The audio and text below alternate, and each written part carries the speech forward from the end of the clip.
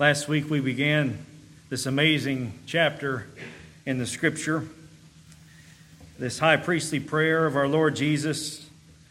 One, as we had talked about before, really just pulls back the veil and allows us to see this inner Trinitarian relationship, this love that exists between the Father and the Son and the Holy Spirit as well. We went over just the first two verses last Lord's Day, talking about the glory of the Son and the worthiness of the Son to come before the Father and to ask Him so boldly to glorify Him. The request that He made of giving eternal life to all that the Father had given to Him. And this morning, we're going to finish up this section, verses 3 through 5, which encompasses Jesus praying for Himself. Jesus will then begin to pray for the disciples in verse 6 and then following, and then for those that believe through the word of the disciples towards the end of John 17. But some of the things that we'll look at today as we're just standing in awe of what we're reading here, and that's something that we've talked about before. We don't want to take this lightly because there are numerous passages in which we see the Lord speaking from heaven, and He's speaking through a prophet and all of this, and times in which we have seen Jesus speak to the Father, like at Lazarus' tomb, for example, but nothing as intimate as what we're reading here in this chapter. In verses 3 through 5, we'll look at a number of things, some things that we can absolutely begin to apply to our own lives. As we've talked about before, this prayer is unique. It is one that cannot be uttered by any other human, because this was uttered by God the Son to God the Father. It is a prayer where He is seeking to be glorified. Requesting to be glorified is something that we cannot ask for. But there are things that we can understand and things that we can apply to our life. And one of the first things that we see Jesus doing is He's praying in accordance with the will of the Father. The things that He is requesting of the Father is exactly in line with the will of the Father. And those things we should absolutely be praying for in our own life, the very thing that we know is true and we know is right. It's not a guessing game when it comes to the will of the Father. We wonder, well, what's God's will for my life? What's God's will for your life? Well, it's in the Scripture. We know what God's will is. We know living godly and growing in sanctification and righteousness and all of these things. What God says is pleasing to Him, what God says is not pleasing to Him. These are all in accordance with the will of God. And so we pray for those things. We pray to be kept from those things. We're praying in agreement with the Scripture. Looking at this as well, we understand that something very clearly that's right on the surface there is that Jesus is praying and He is speaking to the Father about completing the work that the Father gave Him to do. That is vitally important, without question, to our salvation, because had the Son not completed His work, we would still be lost and without hope. But thank the Lord that Jesus is not like we are. We will start a task and we will never finish the task. We will start on fire for the Lord. I want to do this and I want to do this and I'll start doing this, and then we just stop and we don't complete it. God delights in the work that He has given us to do to complete that work. And I hope that we grow to appreciate what our Lord has done on our behalf, that we too would be moved in our own lives to pray in agreement with the Scripture, to seek the Lord's help in carrying out the tasks that we've been given. I pray that we would be stirred through our prayers to be even more committed to our Lord and the commands that He has given to us. There's so much to look at here, and I pray that we will all be benefited from it as we work our way through these 3 verses. If you would, please stand with me for the reading of God's Word. Just as we did last week, we will read verses 1 through 5, even though we will concentrate on verses 3 through 5. This is the inspired, inerrant, authoritative, infallible words of the living God. Let us hear the words of the living God. Jesus spoke these things, and lifting up His eyes to heaven, He said, Father, the hour has come. Glorify your Son, that the Son may glorify you, even as you have given him authority over all flesh, that to all whom you have given him he may give eternal life. This is eternal life, that they may know you, the only true God, and Jesus Christ, whom you have sent. I have glorified you on the earth, having accomplished the work which you have given me to do. Now, Father, glorify me together with yourself, with the glory which I had with you before the world was. Let's pray together. Holy Father, we again come before your throne of grace, and we thank you for this portion of your word. Thank you for the love that is saturating this chapter that exists between the Father and the Son. This love that we see here is that love that is extended to us who are in the Son. Father, let us delight so much to be going over passages like this. And we pray that the Spirit of God who dwells within us would apply it to us, would overflow our hearts with thankfulness and love and gratefulness and adoration for all that Christ has accomplished on our behalf. May you be glorified in our hearts this day through this passage. In Jesus' name we pray. And all of God's children said, amen. Please be seated.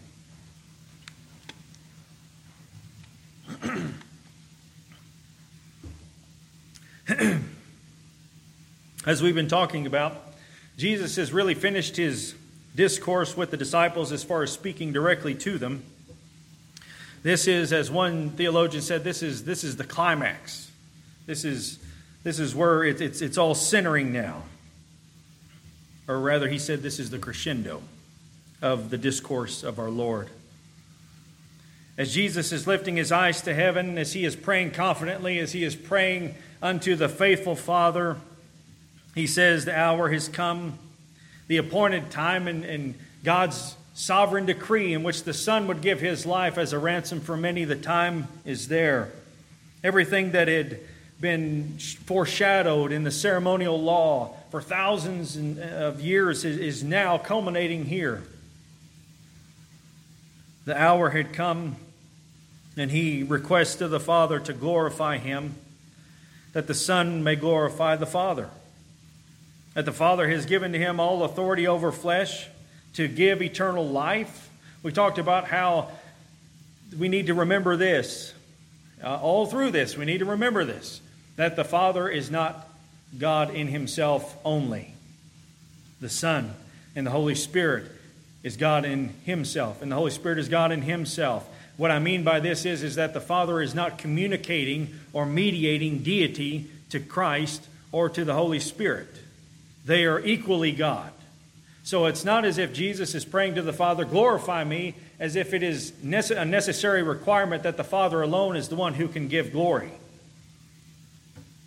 The Son is just as fully God as the Father. So we need to remember that. As we're looking at this, we're perhaps reminded of that inner Trinitarian covenant that theologians would call the covenant of redemption in eternity past, when the Son willingly says, I will carry out the work of redemption. I will carry out your will to the Father. And the Holy Spirit says, I will apply salvation to those whom you die for. Theologians refer to that as the covenant of redemption. And you see perhaps elements of that here as Jesus is praying to the Father, I'm completing the work now. Now, glorify me. This agreement that was made. Christ would lay aside his divine prerogatives. He would take the form of a human, becoming obedient as a man, and that the Father would exalt him, having completed his work. In verse 3, looking at all this, these amazing things that Jesus has already said, and we'll talk more about that because he repeats it again in verse 5. But in verse 3, after he says and acknowledges that the Father has given him authority over all flesh, that to all whom you have given him, he may give eternal life, then he defines eternal life. He defines it in a way that perhaps we wouldn't really define it ourselves. We think of eternal life as this this endless existence. We get to live forever and ever. That's the way we look at eternal life. I get to live forever and ever. I will never die. I get to live in this amazing heaven that God will create for those that are in Christ and all of this. But we do not define eternal life as Jesus is defining eternal life here. This is what Jesus says. This is eternal life, that they may know you. This is eternal life. That they may know you, the one true God, or the only true God, and Jesus Christ, whom you have sent. Jesus defines eternal life not as some kind of a result of knowing God. He defines it precisely the privilege of knowing God. This is eternal life. This is the great privilege. This is the great blessings that the people of God has received. It's not that we can live so happy and joyfully in this heaven that God creates or the redeemed earth in the final state, but it is that we have the privilege of knowing God. And this isn't talking about a knowledge that is simply information. It's not just that we can know something about Him and we're blessed to have that, and that's part of it, yes. But this word, which is to know, this Greek word here is gnosko, and it emphasizes this experiential knowledge rather than simple knowledge. This is conveying intimate relationship, knowing the very character and the nature of God and delighting in that knowledge, experiencing that love as a child of God. This is what it is to know God. Intimate fellowship with the true and the living God. And the opposite of that is where Jesus emphasizes the only true God. The opposite of that is there is no other God besides Him. And the only God who does exist, the one who speaks creation into existence and upholds it by His power, is the God in whom, through Christ, we have the privilege of knowing intimately, to know His love, to be the recipients of His love, and have the privilege of being moved by the Spirit of God to love Him. This is the great privilege. This is what it is to have eternal life, is knowing God. You think of those passages in the Old Testament of how in the end, in the final state, unless you're a post-millennial, then you'll have something different. But in the final state, that the earth will be filled with the knowledge of God. One will not have to say to the other, know God, for they will all know me, he says, from the least of them to the greatest of them. That is the whole essence of what it is to have eternal life, is to know God. Jeremiah, this is in agreement with what has already been said throughout the pages of Scripture. But in Jeremiah 9, this will be a familiar one to us of what the Lord says through the prophet. In Jeremiah chapter 9, beginning of verse 23,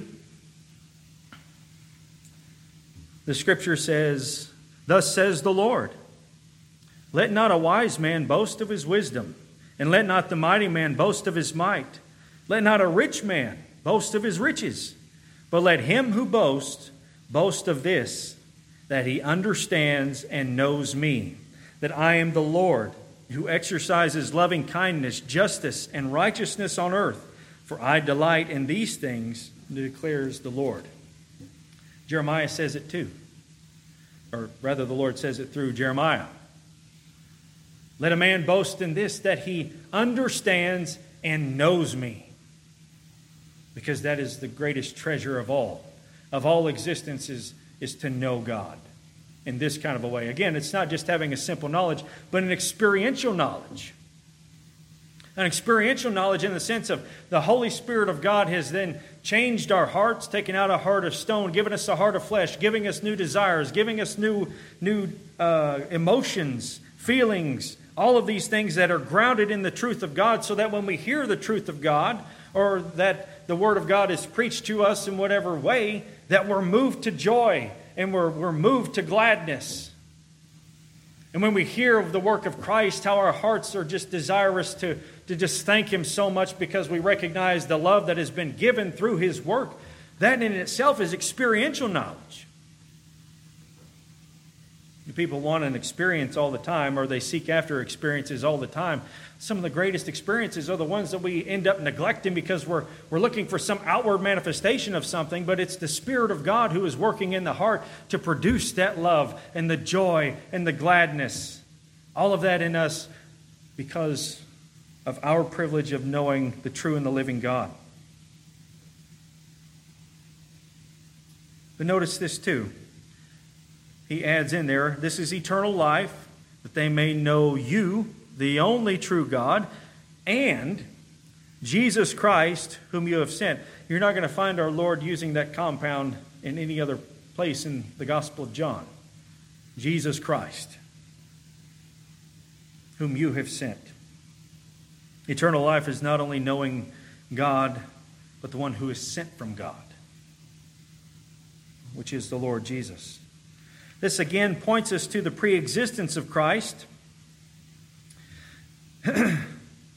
It brings to our understanding that it is Jesus who grants eternal life. That's exactly what he said in verse 2. Even as you gave him authority over all flesh, that to all whom you have given him, he may give eternal life.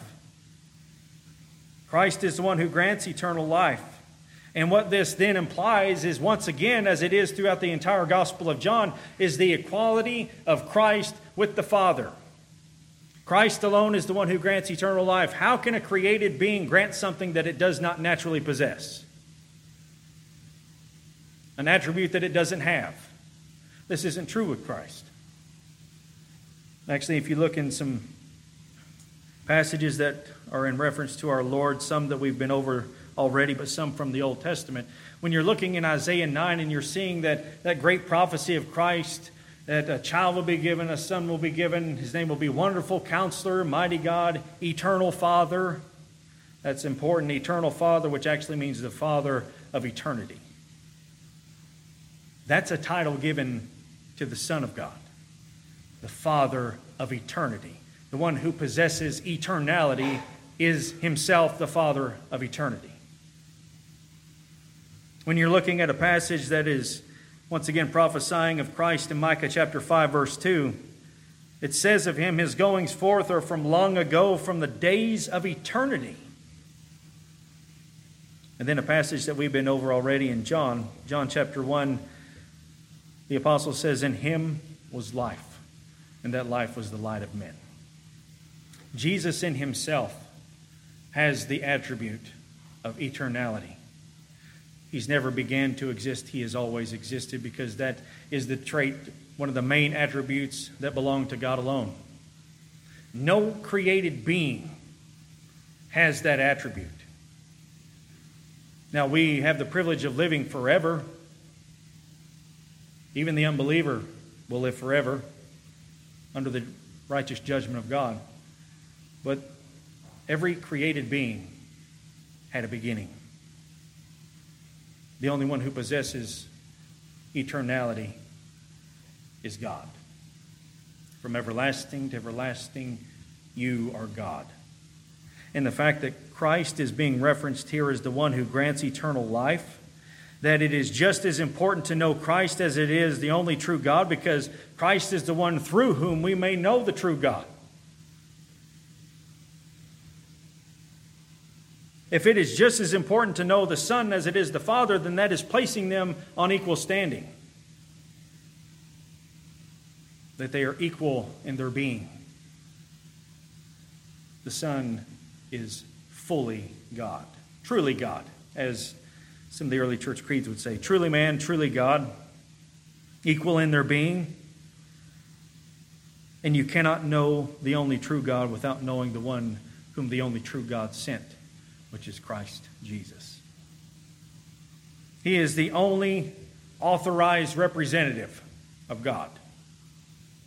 The only. There is no other. And only by believing in him do we have eternal life. By believing in the Son, he grants eternal life to us to know the Father. Now, he defines eternal life in this way, that they may know you, the only true God, and Jesus Christ whom you've sent. And then Jesus begins to say this about his task being finished. And this helps us too to understand how the Father and the Son differ in their roles, though they are equal in their being.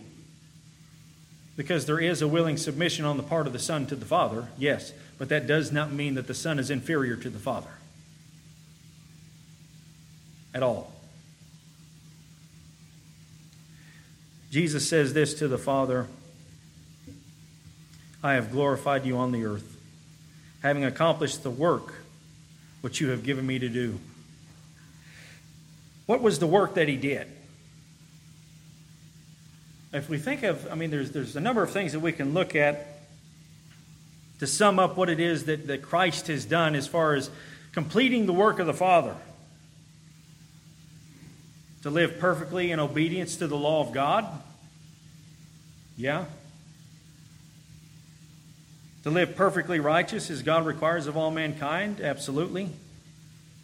To live out with perfection the moral attributes of God before the world?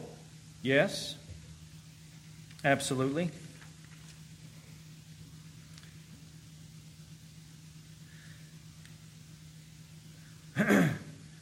What is all that pointing to as far as living in perfect obedience to the Father?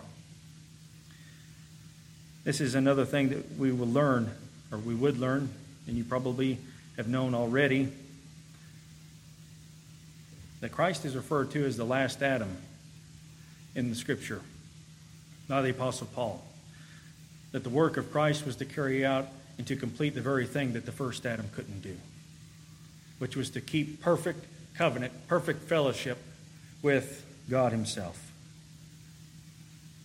To keep covenant with God, because that's what God requires of all mankind. And the problem is that no human can do it. It is impossible to keep covenant with God perfectly, to perfectly obey the law of God, to live perfectly righteous. It is impossible. And so Christ had to do it for us. But it isn't just a matter of Him keeping covenant and just being another representative of mankind. And I say that because I don't want us to get the wrong impression, too, that Christ and Adam are on equal standing, because they're not. Christ isn't just another human being that is created perfect, that is doing what the first created perfect human being didn't do. If we look at Adam, yes, the Lord created Adam without sin. He was created perfect. He was created upright, as the Scripture says. They were created in the image of God according to His likeness. Adam had in him the moral attributes of God to perfection. They hadn't been marred yet, but through the fall, through man's rebellion, the image of God in which he was created was marred when he rebelled, and now man was inclined to wickedness and darkness. But Christ comes to fulfill what He couldn't do, to live out the perfect moral attributes of God before the world, that the world can understand what God is like. Not just as a man, though. There is a great distinction between Christ Himself and Adam. Adam was reflecting the moral attributes of God, as we as children of God reflect the moral attributes of God. Jesus comes shining forth the attributes of God because they are His intrinsically. Adam was created in His image. He's the originator. He's the source, which sets Christ apart from Adam.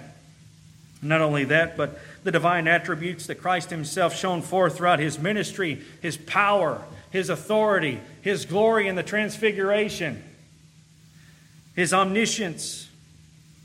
All of these things that no man could ever have, Christ Himself was showing forth. So through all of these attributes being demonstrated throughout His life before mankind, the moral attributes and the attributes that belong to God alone, Christ was glorifying the Father in everything that He did, because He is showing forth what God is like.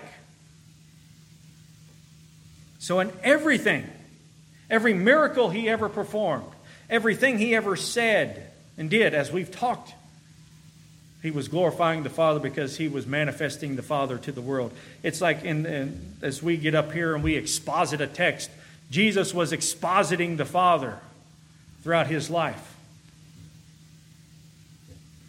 And He would go on to glorify the Father in the cross, the place in which the Father will glorify the Son. He alone pays the ransom, and gives his life to save his people, and no mortal can do that. Adam could not do that. And regardless of what guys like Kenneth Copeland says, no, you could not do that. No human could ever do that. It had to be the perfect representative of mankind, the one who is truly God and truly man. Only he could perform this task. And it's at the cross, of course, that you see God being glorified, the Son being glorified, because it's at the cross that you see that love and justice and holiness of God all converging at the cross. That glorifies the Son and glorifies the Father. He says, I have accomplished the work which you've given me to do. Even in view of the cross, he hasn't done it yet. But it is so certain that he says it in the past tense. I have accomplished the work which you have given me to do. It's a done deal. It's certain, even though technically he hasn't done it yet. In a few hours after praying this, of course, he would. But it really sums up the entirety of his ministry. Earlier in John chapter 4, when he's speaking to the woman at the well, Jesus says to his disciples in verse 34, Jesus said to them, my food is to do the will of him who sent me and to accomplish his work. And then here you have that inclusio being brought about there, that everything in between these two brackets, all of that was pointing to this. I've accomplished it. I said here it was my desire to do it, and now I've done it. Everything in between that we read of in the Gospel of John is all leading up to this, accomplishing the work which the Father had given him to do. And in light of that, in light of Jesus acknowledging, I've glorified you on the earth, I've made your name great, I've brought honor to you, I've brought praise to you, I've accomplished it, everything. In light of that, he says, now, Father, glorify me together with yourself, with the glory which I had with you before the world was. This is pretty amazing. And it's amazing because the Lord says in Isaiah chapter 42,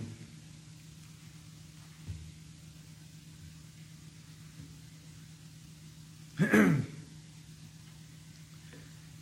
Isaiah chapter 42, this is just one of many. He says in verse 8, I am the Lord, that is my name. I will not give my glory to another, nor my praise to graven images.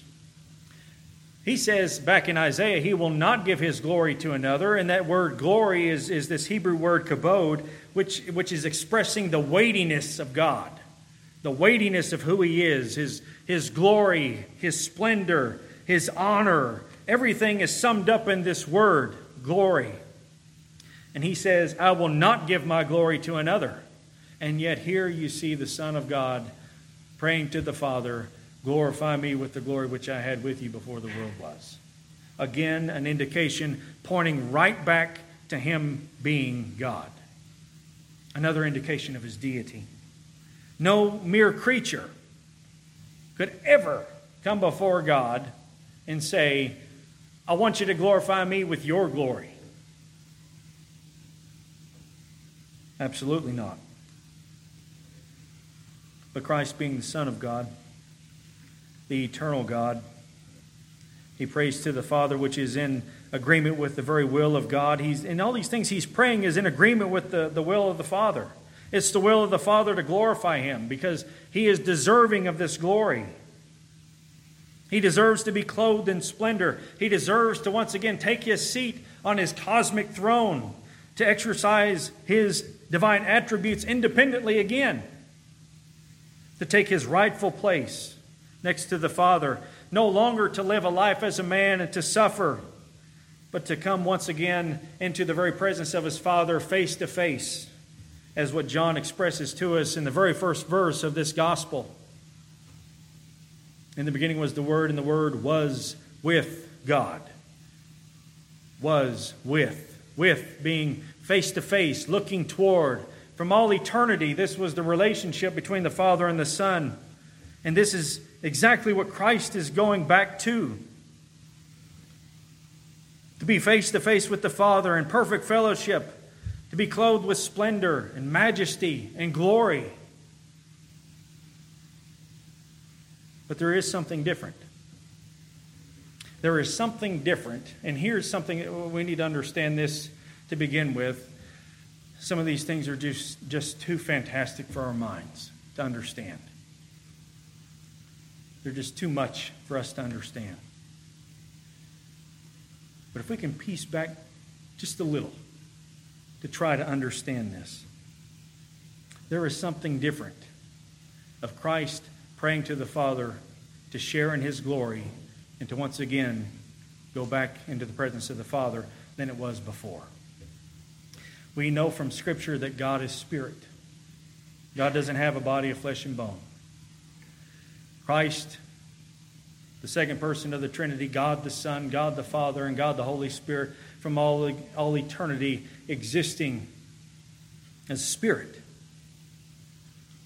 Perfect fellowship, perfect harmony, all the things that we've talked about before. But Christ isn't returning back to that original state. Not like it was before. Christ has added humanity to His being.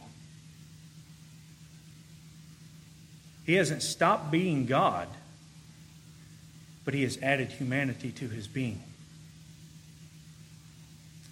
And when He added humanity to His being, in order to carry out redemption on behalf of His people, He forever will be in that glorified body in which He is risen with.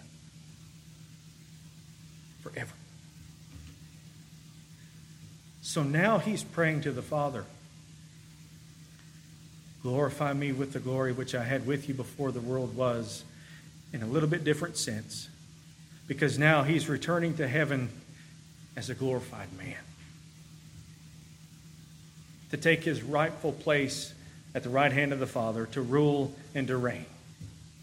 Now, this isn't speaking that Christ is some kind of a hybrid, as if His divinity and His humanity are somehow intermingled or something, or confused. That's one of the very things that the Council of Chalcedon in 451 AD had set very clearly, that Christ has both His human nature and His divine nature. They are not confused. They are not mixed.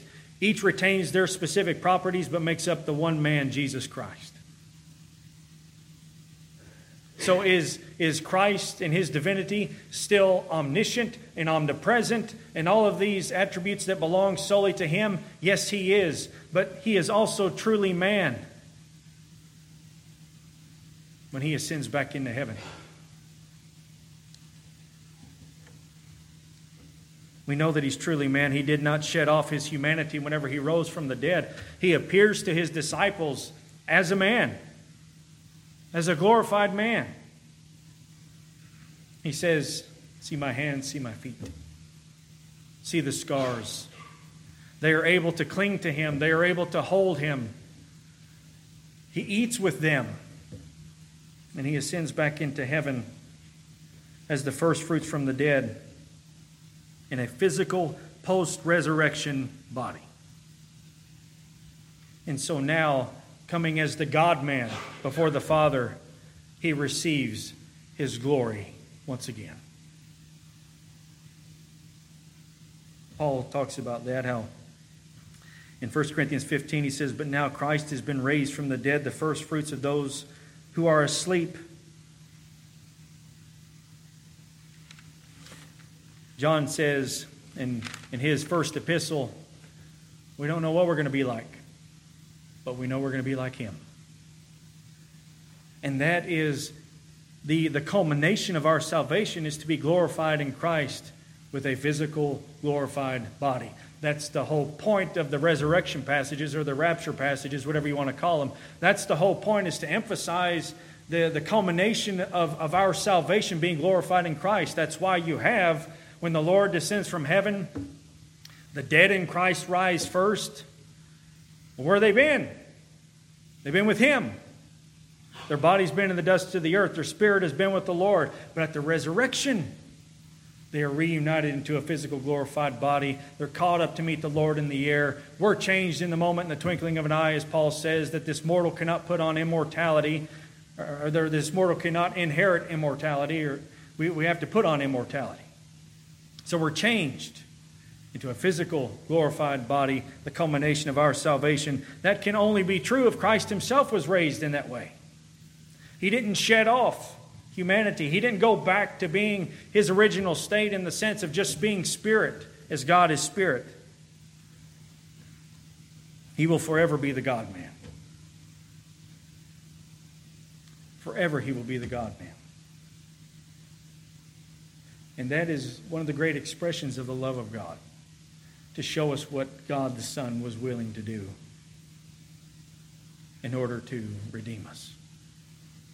To add humanity to His being and to forever be in that state. What love is that? I mean, what do you compare that to? And it's in view of this that He prays to the Father, glorify me with the glory which I shared with you before the world was. This is what's in view. And truly the Father has glorified the Son. Hold your place here in John, and it's by no accident whatsoever that John also writes the book of Revelation. In Revelation chapter 5, let us go there.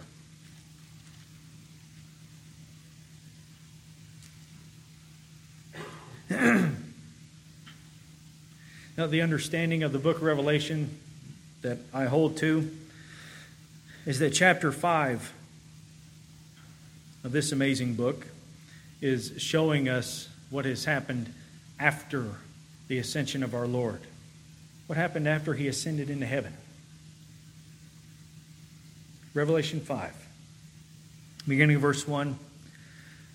I saw on the right hand of Him who sat on the throne a book written inside and on the back, sealed up with 7 seals. And I saw a strong angel proclaiming with a loud voice, "Who is worthy to open the book and to break its seals?" And no one in heaven or on the earth or under the earth was able to open the book or to look into it. Then I began to weep greatly because no one was found worthy to open the book or to look into it. And one of the elders said to me, "Stop weeping. Behold, the Lion that is from the tribe of Judah, the root of David, has overcome, so as to open the book and its 7 seals."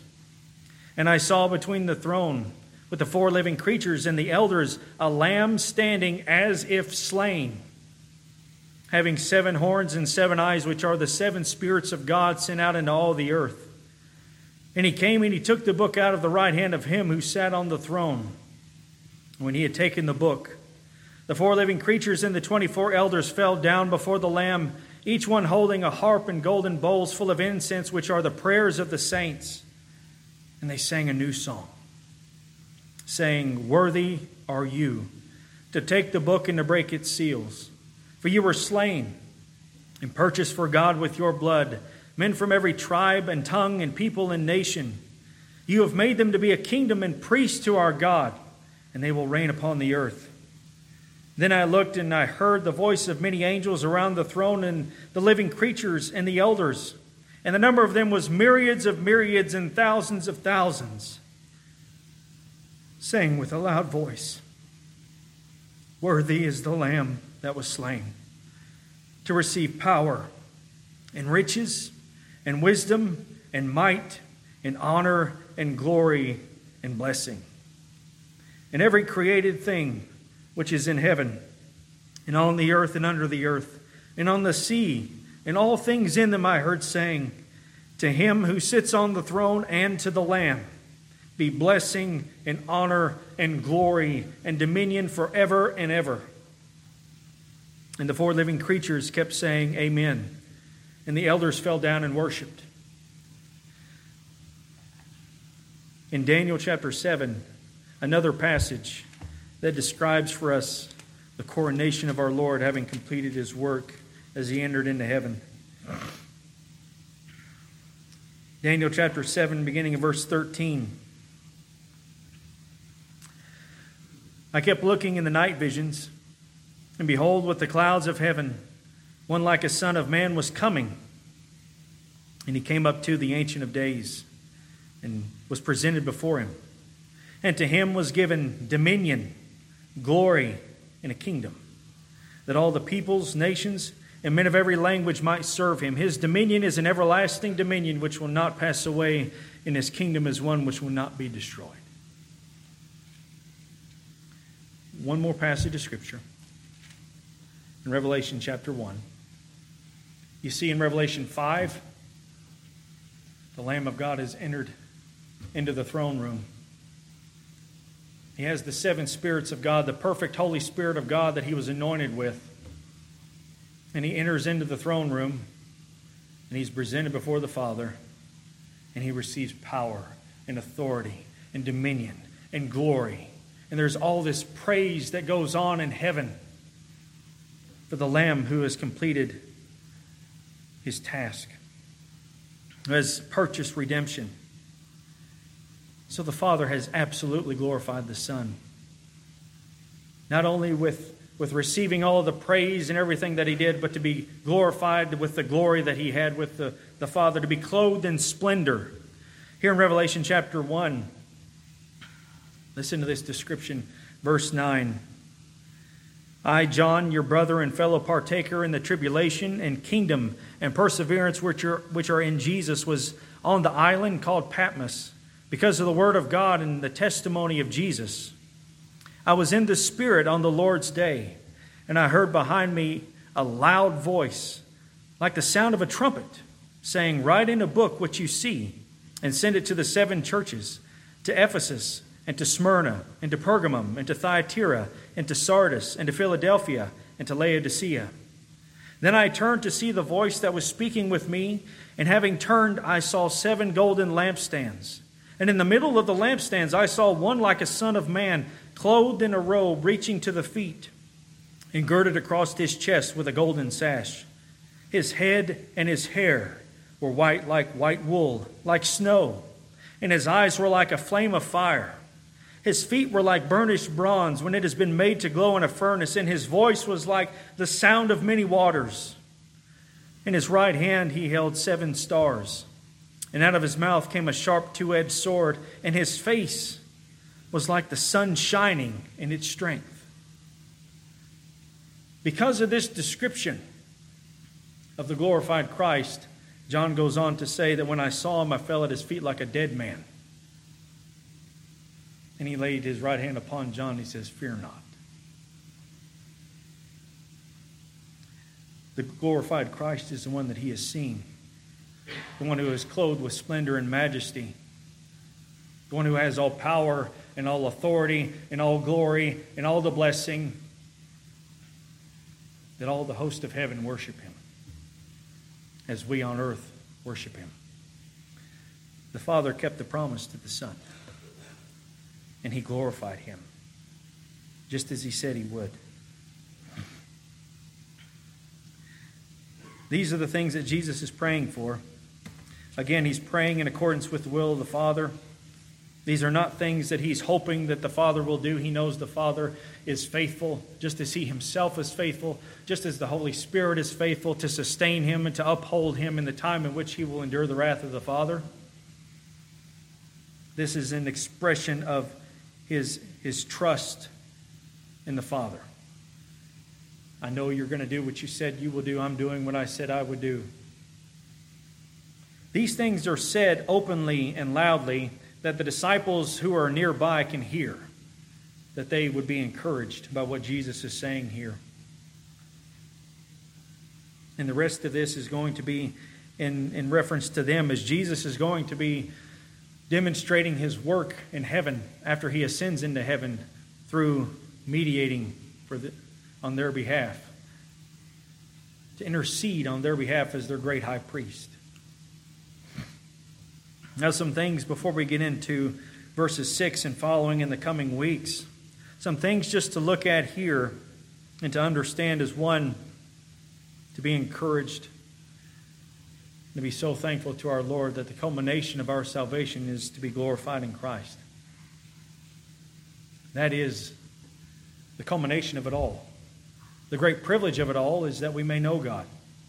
We can experience those things even now. You can experience those things even now of that great love that the Father has for you as you go through the pages of Scripture, to see and to view all that Christ has done on your behalf. And as you do so, the Spirit of God working in conjunction with the Word that He inspired, He changes our hearts. That's the great thing of sanctification. That's what sanctification is the Spirit of God perfecting the moral attributes of God in us until the consummation of all things. It's not going to be perfected here, but it's working toward that goal. That's what it is to be an imitator of God as beloved children, is that the moral attributes of God are being perfected in us throughout our life. That we are showing forth the very character and nature of God, of how we interact with others, of how we speak. That's why everything that we do must be for the glory of God in the way that we live. We also, as our Lord Jesus is here, we pray for God's will. We pray in agreement with the truth of God in our prayers. We petition the Lord based on His faithfulness as Jesus is here, and we're praying for ourselves. It's not a bad thing to pray for yourself. It's a bad thing when you pray very self-centeredly in the sense of just I want. But we must be praying for ourselves too. Lord, help me to overcome this. Lord, help me to be more like you. Help me to suppress this side, to suppress this particular thing that haunts me in my life, whatever it is. We should be praying that. We should be praying to grow more into the Spirit and more dead to the flesh, because that is God's will for your life. That is your sanctification. And so we pray for that. We pray in agreement with the revealed will of God. There's so many things to look at as far as the revealed will. You can look at the Ten Commandments, for example. They are applicable to us, absolutely. When it comes to sexual immorality, flee immorality, is what Paul says. Grow in the graces of God. Those things are laid out for us in Scripture. Often the problem is we just don't know because we haven't been in the Scripture. But that's where the Spirit works in conjunction with the Word He inspired. As we read through and we come to understand, and the Spirit is applying it to our hearts and conforming us, changing our will, changing our desires, changing our minds, to be in agreement and in line with the Word of God. And that's why Jesus says, anything you ask in my name, I will do it. John prefaces that a little bit more in his first epistle, and he says, according to the will of God. When we pray for things that we know are in accordance with the will of God.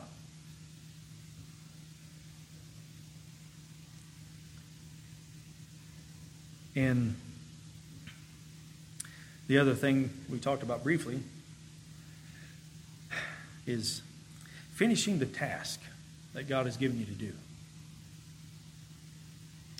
Don't start something that you know God has called you to do.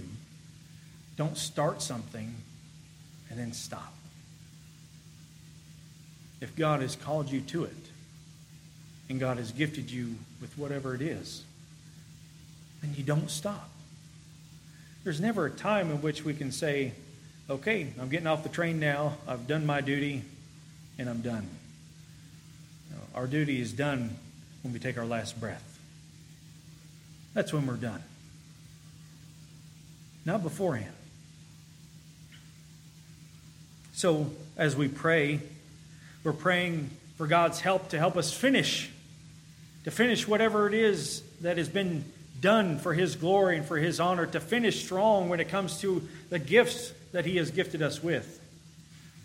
Let me not grow weak. Let me not grow tired. Let me keep steadfast in this, that you would be honored, because that is what Christ did. Here's the Son of Man, the very King of glory. He has nowhere to lay his head, and he still goes through everything that he did, suffering the way that he did, being slandered the way that he did, goes through a mockery of a trial. He gets beat. He gets crucified. Everything that he's doing, and he does it all, and he finishes the task. He says on the cross, it's finished and it's paid. If he had been like us, we would be in a whole heap of trouble. We say, well, I think I've done enough. What's the criteria that we use to decide that we've done enough? Is it our own subjective feelings? Or perhaps is God moving us to do something else? Now, if that's the case, that we've done what we've supposed to have done, we've started something, we've been trying to complete something, and then we move on to something else by the Holy Spirit moving us to do so, that's a little different. But whatever it is, finish the task. Perform exactly what you said you would do unto the Lord. That's why Solomon says in Ecclesiastes chapter 5, let us not be so hasty in word as to offer up something before the Lord. Let us not be so quick to say something and then not carry it out. That's why he says, guard your steps as you enter the house of God, knowing that he's in heaven and you're on the earth. Therefore, let your words be few. Don't say something presumptuously. You say something that you know that you've been called to do by the Holy Spirit of God. Yes, Lord, I will perform this. I will do this. I will carry this out. Give me the endurance to do so. And we continually pray, give me the endurance to do so. To finish the task. Pray for God's will in your life. And understand the great privilege that we have of knowing God. And that's the whole essence of eternal life. We'll spend an eternity still learning to know God. And never will we exhaust who he is, because he's so grand and majestic that even in heaven we still will not know fully. But we will have the great privilege of spending all eternity trying to know. There are some amazing things here to glory in the Lord about. To let our hearts be lifted up to him in praise because of these things. Dear friends, let us apply these things to our life. Let us put it into practice and carry it out faithfully. To show him our faithfulness as he has been so faithful to us. Let's pray together. Gracious God and our Father, thank you again for this portion of your word. Thank you, Father, for the work of our Lord Jesus. Thank you that he finished and carried out exactly what you told him to do. He accomplished his work. He did it fully with all of his might. Help us, Lord, to do the same. In the time that you've granted us here on earth, let us not waste our time. Let's not squander our time, but to use it to glorify your name and to pray for the things that bring you glory. Father, I pray if anyone here does not know you in this intimate fellowship of which our Lord is speaking to us about here, I pray, Father, that you would do a mighty work in their hearts to grant them faith, to change their hearts, give them such desires for the Lord Jesus as they call upon him in faith, trusting in all his work on the cross, his work on the cross alone for their salvation. May you be glorified in all that we say and do. For it's in Jesus' name we pray. Amen.